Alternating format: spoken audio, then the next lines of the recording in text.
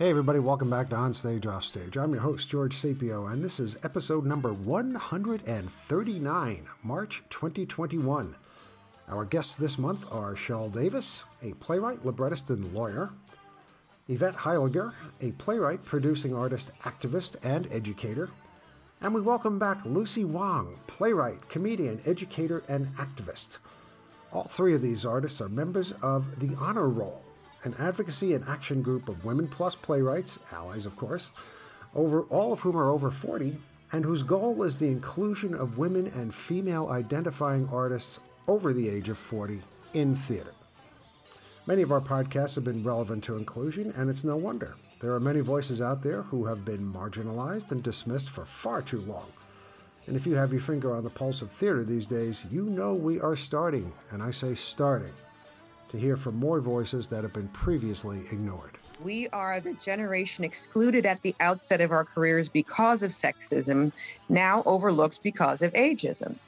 We celebrate diversity in theater and work to call attention to the negative impact of age discrimination alongside gender, race, ethnicity, faith, socioeconomic status, disability, and sexual orientation in the American theater and beyond. The idea is that back when we were in our 20s, we were dismissed and overlooked because we were these girl playwrights. Many of us were. There were some who were fortunate enough to go to the right playwriting programs and get in the right pipelines, but a lot of us just weren't. And then we moved on with our lives. And now that the industry seems more open generally to women, now they're saying, well, if these women are farther along by now, then odds are they aren't any good. So why should we pay attention to them anyway? And so that's one of the reasons we think that Honor Roll is necessary, to draw attention to us and to people. That there's a whole forest. There is a great number of able and talented women playwrights over 40 who just haven't gotten the recognition they deserve. This is Lucy here. I want to add on to what Cheryl and Yvette said. I am one of the founding members. The Honor Roll kind of started from a rant. Brooke Berman on June 5th, 2018, put this rant about exactly what Cheryl is saying, that a lot of us have been dismissed or pushed over. We didn't get the opportunities, and now we're considered over the hill. And so after her rant, Teresa Rebeck invited people to her home in Brooklyn in end of June 2018. And in June, on the same day as Brooke Berman's rant, Jackie Reingold and I are the founding members of Honor Roll Facebook page, and we decided to get people, because Facebook, love it or hate it, it was a great place to organize people. And then we had our very first meeting, July 24th, 2019, at Susan Miller's house. She graciously offered her home and opened it, and Yvette came. Cheryl, I don't know, remember if you were there. I was. And so it was, we filled her living room to capacity. We actually had to tell people, I'm sorry, RSVPs are closed. I flew in from Los Angeles. There was someone else who flew in from San Francisco. Wow. People came in. I mean, this was a big deal that we were going to, come out with actions at the meeting. So we've been meeting like quarterly ever since. And of course, now on Zoom. Our next meeting, in case anyone is listening and wants to join by Zoom, is February 23rd, 7 p.m. Eastern Standard Time. And now we have over 1,100 members on Facebook. We also have members on the Google group for people who don't want to be on Facebook, and we're on Twitter. But anyways, it's, we're a growing force, and you realize how many women playwrights over 40 there are. That's incredible. 1,100? Yes, That's amazing. They're not just women playwrights. There are allies as well. So there are directors and dramaturgs. Yeah. So it's women playwrights and their allies. And their allies. That's great. Male and female, or cross-gender? Just female. Just female identifying. Yes. Sounds good to me. Okay.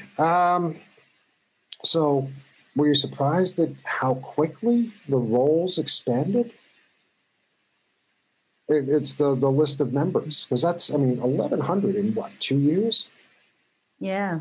Yeah, probably a little less. Yeah. That's it just speaks to the need. Mm-hmm. It speaks to the need and the awareness that's been raised. Mm-hmm. In New York City, the Broadway League said that 60% of ticket buyers on Broadway are women. So the women are dragging their husbands and their kids to the theater. Not dragging. Hopefully they're joyful about it. But anyway, the women make up the largest percentage of ticket buyers to the theater. And so you would think that there would be more demand by women theater patrons for plays by women, but it really never clicked, I don't think. So this indication that our numbers have grown exponentially just speaks to the awareness that's grown. Yeah, no, I was aware that it was mostly women who made the purchases and decided to, take the family or go by themselves or just to attend theater.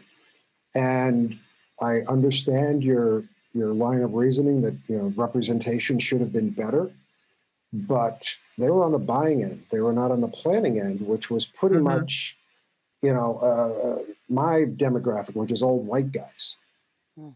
And I was going to say that I think and hope that as more women produce theater, that they will be more aware and open to women's voices, both not just on stage, but backstage, in terms of having women writers, having women directors, having women set designers, etc. I mean, that's my hope and my understanding, that there are more women producers out there. But George, also to your point, money talks. Yeah, absolutely. Yes. So if women ticket buyers really had the will to either boycott plays that are not by women, or theaters that don't have seasons that include women, that would really speak volumes. There's power in the pocketbook. Oh, it's the ultimate power. It's just the organization that's needed to manipulate. Right. Okay, and so go for it. I was going to say, and there was a time, I forget, I don't want to mischaracterize any particular off-Broadway company, but it was a subscription house. And there was a fuss made about there are absolutely no women playwrights in a particular season. And that was made known. So when they called and said, "Hi, Ms. Davis, would you like to renew your subscription?" And I said, "Well, actually, I understand that you have literally no women playwrights in your season." Like, well, we're looking into that, and we will do something about that. So we're going to see if there's any out there. I'm not the first one. Yeah, it's tragic, and like. In 2020, Scott Heller, the New York Times, wrote an article about the best of Broadway 2020. He included no women. So this is how Honor Roll as a force, let Scott Heller know that that's unacceptable in 2020. It's unacceptable before then too, but now we had some organizational skills. So many of us wrote letters to the Times, or I tweeted to the Times, like, this is unacceptable. Are you kidding me?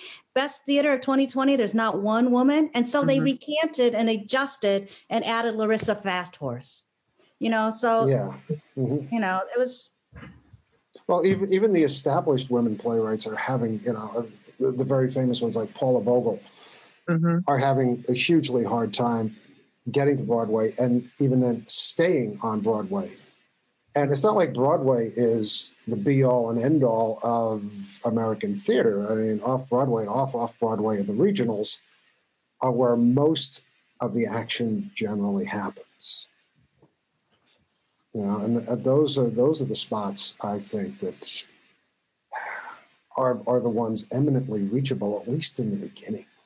Getting to Broadway is one thing. That's terrific. Mazel tov. That's great for all of you. But everybody's getting, going up the ladder is usually the way it happens.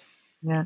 But also, George, you have to look at what level productions women aren't getting, even in the regional houses. Are we getting the main stage, or are we getting the studio development space? Right. Yeah. Well, there are a lot of differences when it comes to that, and pushing forward and keeping your voices going and doing your activism and getting the word out seems to be the best plan for making this happen. What kind of actions? Well, first of all, it's take me back to the name. Who came up with the name and why Honor Roll? Oh boy, that was a tough one. I think Really? I think honor roll. We had a survey, we had voting, we went back and forth, and we have a new logo that's coming out pretty soon. Very exciting by Dimitri Paperny that we hope to release. I think honor roll was, when you make the honor roll, the definition is that you've achieved a certain amount of success and you are worthy. So it isn't like women over 40 who are untalented. It's women over 40 with a lot of talent that is going unnoticed or unseen, unproduced. So that it was a democratic vote. And we looked at things that weren't already taken as well. Maybe Cheryl and Yvette have. I think it was Brooke Berman who came up with the name Honor Roll, right? And then we all voted on it, and we did vote. Said, yay, that's it. Yes, but we also tried. We were like, should we change it? We needed to keep it short, recognizable, and something that kind of spoke to our achievements. Yeah, I think it was a working title that then we had other options, as Lucy said, and then we said, you know what, the working title is really the best title. That happens frequently. I know I've been through several groups myself, and the worst problem we've had was, what are we going to call ourselves? Yes. And most of the time we misjudge that one completely. Okay. So how has being a member of the honor roll helped each of you in your profession, which it's both really, because this is what we are. This is what we do. We're playwrights. So it's what we love, and ideally we make some money at it. Money? Wait a minute. Money? What's that? They get money I'm for still waiting for my check, Cheryl. I know. I said ideally. That's it. So kind of like we straddle the vocation professional line. Well, maybe Yvette wants to share some of the opportunities we've created. Yeah. Sure. That'd be great. I think what it's done is, like, we know we're not alone. So it's easier to approach somebody and ask them about projects. And Yvette can tell you about some of our projects. Okay. So we've had, we have 2 books coming out, published by Applause. She Persisted. It's one book is of scenes, one book is of monologues. We have recently started the Honor Roll Profiles Project, which is a blog of all of the Honor Roll playwrights and members who would like to participate. And it's an easy resource to go there and find playwrights, directors, producers who are members of Honor Roll. That's pretty new. Of course, we like to have fun. So we recently had a Zoom happy hour, which was a huge success. And out of that Zoom happy hour came the idea to have a publishing panel, which we're going to have in March. And 5 of the members will be participating, including myself, in the publishing panel. We had an event called Say Their Names, plays by BIPOC. I know some people push back on that, but it's Black, Indigenous, women of color, artists who are members of Honor Roll, writing about Black, Indigenous women of color who have been murdered by the police. And that initiative came out of the whole George Floyd, Breonna Taylor, as a result of that. So we do a lot of activism in response to things that are happening in the country. We've had the nuts and bolts of online performances. We've had opportunities for BIPOC writers and TV webinars. Cheryl was involved in that. We have had director panels with women directors, and that was very interesting because I think we changed some minds of those women directors, and looking at women over 40, looking at our plays as possibilities to direct, because a lot of opportunities in the American theater do get introduced by directors, you know, who are looking for projects. We've had 2 TV writing webinars. We had Immigrant Stories performance at Nuyorican Poets Cafe where many members told stories of immigration and immigrating here to the United States. Oh my goodness, there's been a lot. We've had several articles published. Yeah. I wrote an article called Honor Roll, We Got This, in the Dramatists Guild blog. I saw that. Yeah. We have Don't Call Us, We'll Call You, unless you're a woman over 40, which is also a blog article. Female writers fight this is interesting. Female writers fight sageism with Honor Roll. Okay. And then a talkback podcast, Access at Any Age. And then, of course, there are individual activist initiatives, like Lucy mentioned, writing to the New York Times. And so a lot of things like that happen. So we're busy. Yeah, we keep busy. We're a very busy group. That's incredible. I mean, the amount of work that's gone in and the things that you've put forward and accomplished, again, for so short a time of an organization, because, sometimes it just takes people 6 months to, get to know each other's names and that sort of thing. It seems like y'all hit the ground running at top speed. I think because it was overdue. Like I think Sarah Tough got a couple institutions to drop the age question on their applications. Ask them why was this necessary, and so that was great. People have been going to their connections. Like Susan Cinnamon asked Next Stage Press to publish more honor roll women. So Jean Cato is doing that. I mean, we're really happy. And I think each of these successes help motivate people to say, well, maybe I can ask so-and-so if they will do this. Or that's what motivated me to reach out to you, George. Like, George, would you be interested in honor roll? But you and I are old friends anyway. Yeah. So no, but thank you for inviting us on. And yes, this is important stuff. And this is critical to the way theater is right now, where it has been, and hopefully where it's going to go in a couple of years, because, speaking as somebody who reads a lot of plays, a lot of the voices that I've heard have been altogether way too homogenous. And reading all these, quote to me, new other voices that have not had the bullhorn or the bully pulpit or the proscenium, it's eminently fascinating. Go on. I have some statistics for you, George. Okay, hit me. The Lilies does a biannual count called The Count. And for example, American white women are produced nationally, now at 20.5%. That's up from 14% in the entire friggin' nation, right? Yeah. Only 20.5% of white women are being produced. And then for women of color, like me and Cheryl and Lucy, we went up to 6.1% from 3.4%. So that's like over 90% of us who are not being produced, women. So, and you had asked earlier if we what we were getting out of honor roll personally. Yeah. And I just want to say that for me, it's been more the opportunity to continue my activism in the American theater. And actually, I'm a little worried about that because I don't have a lot of time to write my plays.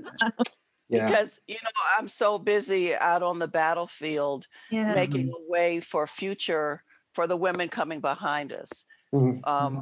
And I know Lucy and Cheryl will agree with me but the time that we spend in activism, we won't see parity in our lifetime, but we're taking the steps to make things improve for others coming behind us.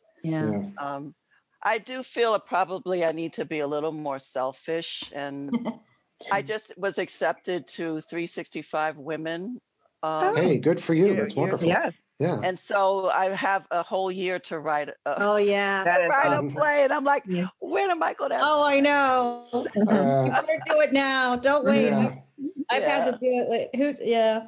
Yvette, completely sympathize with you because I am married to someone who is exactly like you. Oh. My wife, Maura Stevens, is a remarkable playwright. She's really good, but her activism is something she can't put down. To her, it's you know how important it is because these are critical, pressing issues, and out of a group of 25, it's all going to fall to 2 or 3 people. Yeah, that's right. All right. I'm not saying that's true for all organizations, but for many of them, It tends to be true.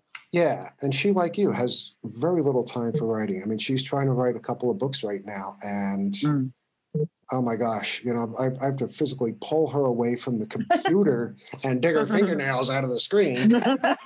George, is she a member of Honor Roll? She's had her join Honor Roll. Yes. Well, I'm going to pass that on as soon as we're off. Please. Love to have her. Yes. Especially since she's an activist. Oh, she's an uber activist. Talk about she's the best education I've ever had. Hey everyone, thanks for listening to On Stage, Off Stage. I'm your host, George Sapio. This is episode number 139, March 2021. Our guests this month are Cheryl Davis, Yvette Heiliger, and Lucy Wong. These artists are members of the Honor Roll, an advocacy and action group of women plus playwrights and allies, all of whom are over 40, and whose goal is their rightful inclusion in theater. One thing I would like to say about this onset of COVID is that it's really encouraged us to write shorter things, monologues, shorter plays, because people can't really sit through an entire play on Zoom, or they can, but the shorter things seem to be more popular. So I have written shorter, like monologue pieces, but in terms of writing a full-length play, it's just been tough to find the time to do that. It is. You just actually read my mind, because that was the very next question on my list right down here because we can't do anything except, can't ignore COVID-19. We have to talk about what it's doing to our profession. And it's changed everything completely. So how has it been for each of you? I mean, how have you adapted to it besides writing shorter pieces? Has your focus changed on what you're writing? Do you write for Zoom at all? I know some people who won't write for Zoom. I mean, I love seeing stuff on Zoom, but I find it very hard to get my mind around to, I can only do this if we're on Hollywood Squares or something like that. So the format's different. So how has this affected each of your works? Well, I've actually been commissioned to write some short pieces on Zoom, including one short film musical. And we were asked to write it as a show that could be done on stage when theater opens back up. But in the meantime, what they did was they shot it in a theater, and they filmed it, and then they streamed it.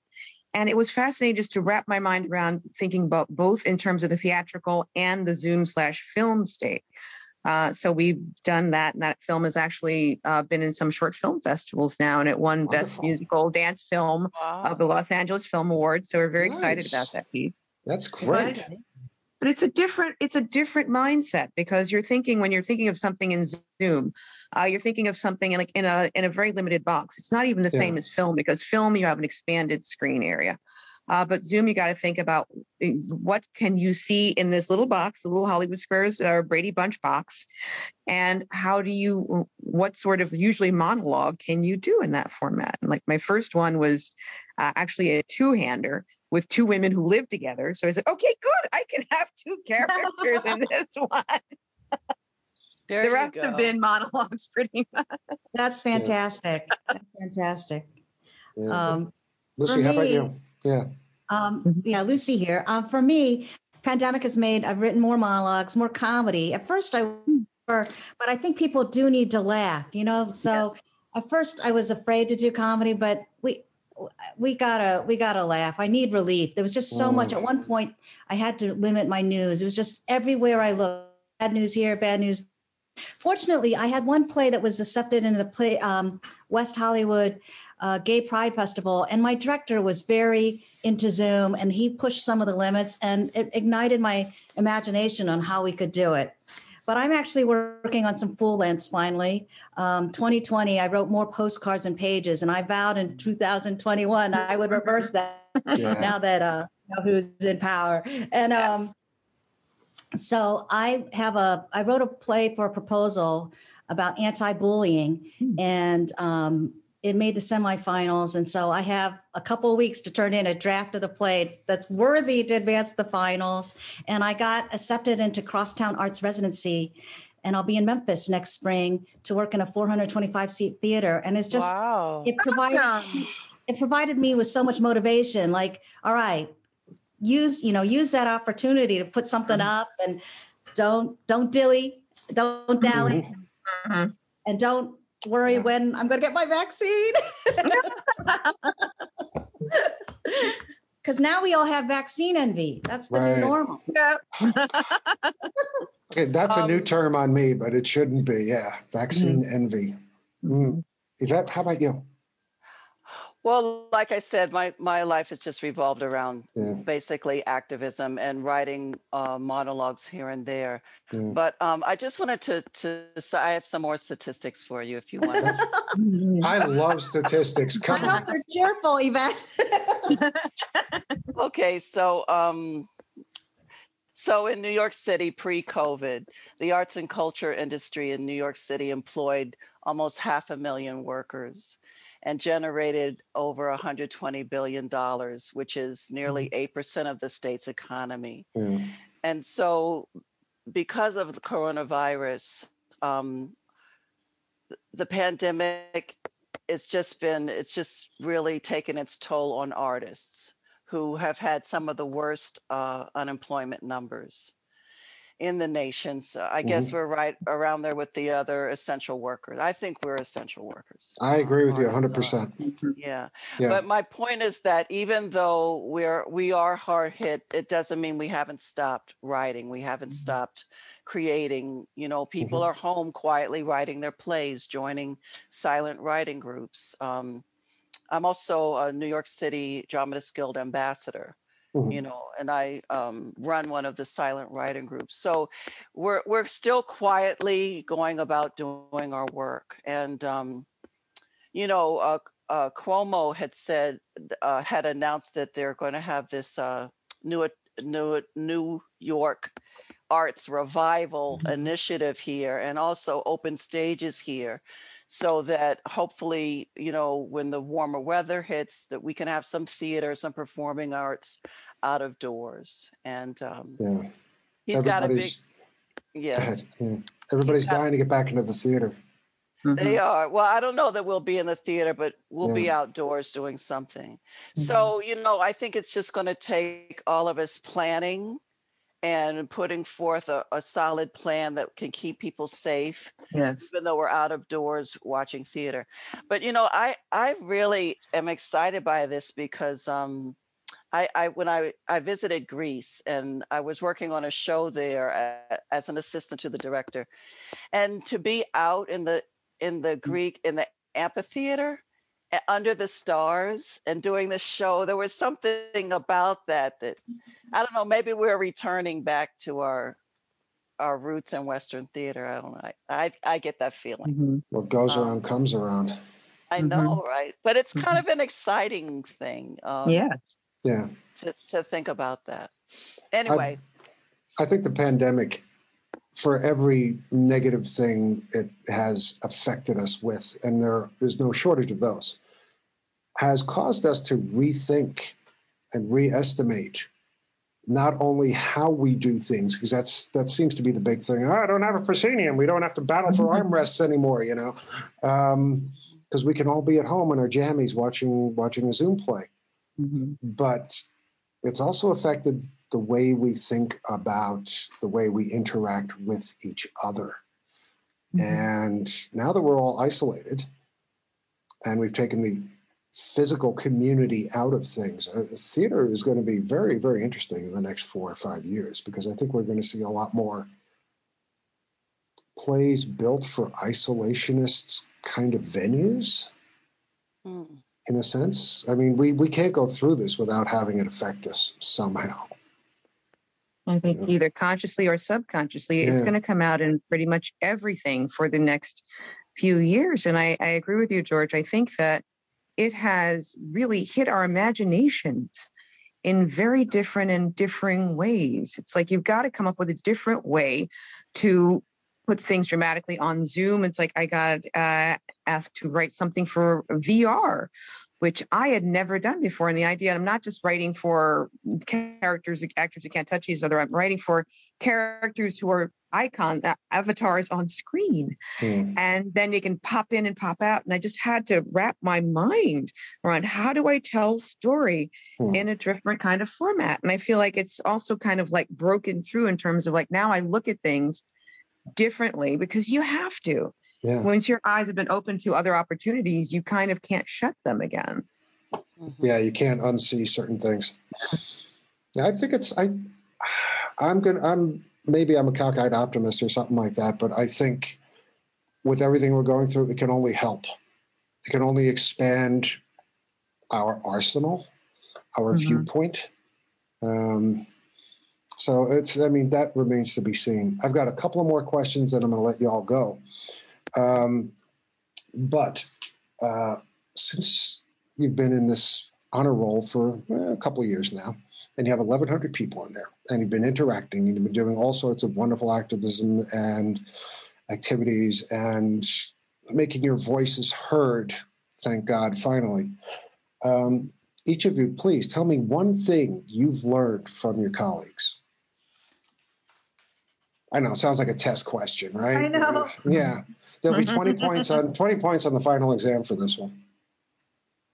Well, I have to say, this is Yvette again. I have to say that I'm used to being in spaces that are dominated or predominantly white. Mm-hmm. And I've adjusted and, I'm used to it. And so when I was invited to the honor roll meeting, I knew that was going to be the case. Again, and of course, women of color are in the minority in honor roll, as in every other organization. But I was so impressed with one of the women who was like, we were talking about diversity and adding diversity to the honor roll. And she was like, well, diversity should be in everything we do. It should committee by itself. It should spread across everything. And I was kind of taken aback, and another white woman was like, yeah, and I immediately felt, okay, this is a place for me, because that's half the battle. When you have white people who get it and who are woke to some extent. I mean, we all have our biases, but at least I knew I was walking into a place where that's half the battle. If these women understand that, we have to work on diversity. We have to bring about more diversity. And before I had quoted statistics about the number of arts workers in America that are unemployed. But that of those 2.7 million artists who are unemployed, the Black, Indigenous, women of color, and the LGBTQIA, did I get all those letters in? Yes. Okay.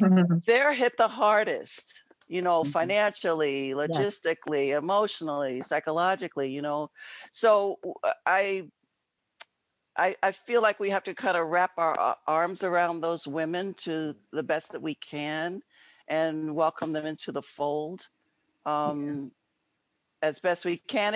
It's hard to do because, it's hard to walk into predominantly white spaces. It's hard to feel, oh, there's a place for me here, Yeah. It's almost as bad as with the vaccine, the mistrust because of what's happened to us nationally. But somehow we have to find a better way, to increase our efforts. I'm so proud of our co-executive executive committee leaders, Sarah Tuft and Jackie Reingold and Cindy Cooper. Like we're all on the same page about it. That's nice. Yeah. That's nice, I think it's important to give a shout out to the rest of the executive committee members. Jackie Reingold, who was with me in the beginning, a co-founder, Sarah Tuft, Cindy Cooper, Olga Humphrey, and of course the rest of us here. And I just want to, everybody's been a team. And I think that's the one lesson I've learned, that we really do have power in numbers and in community. Because I think the pandemic, when you're stuck at home and all by yourself, and especially when you're a minority or BIPOC, you feel very isolated. And what Yvette just said, only 6% of us get produced. And you can start to feel really down. And if the dominant culture is telling you, well, your voice doesn't matter, or you're not good enough, or you're too old, if you don't reach out as a community to change that, you can really sink in that, and that's not good either. So I've found Honor Roll has helped me speak out a little bit and know the difference between activism and complaining, because I grew up with Tiger parents. You don't complain. Complaining is for losers. You do. And so I think, Honor Roll, one of the things we try to do as executive committee is to come up with actions, not just, okay, we're not produced, let's cry, no, we're not produced. So what can we do to move forward post-pandemic so that we will have more opportunities and parity? That's right. And I feel like I'm just piling on by saying that the connection I feel to other similarly situated women has been really great. I mean, normally I hate the idea of a Zoom happy hour, but I had a great time at our Zoom happy hour, seeing all of these different faces and feeling a connection. Because I think, as Yvette was saying, we're so used to being the only one in the room. And the fact that that you should not be the only one in the room, and that we have power to change that. We can help open the doors for others. I mean, I have done things where I will post something that I'm doing on another website and another Facebook page, and somebody from Honor Roll will say, "You go, girl," or "Somebody needs to hire this woman," or something like that. And I feel, oh my God, I feel supported. I feel like there's really, the saying is a rising tide lifts all boats. And I feel like we can do that for each other. And I feel like we, the Women Plus of Honor Roll, are really getting into, we want to help all of us rise. And I think that's a great feeling.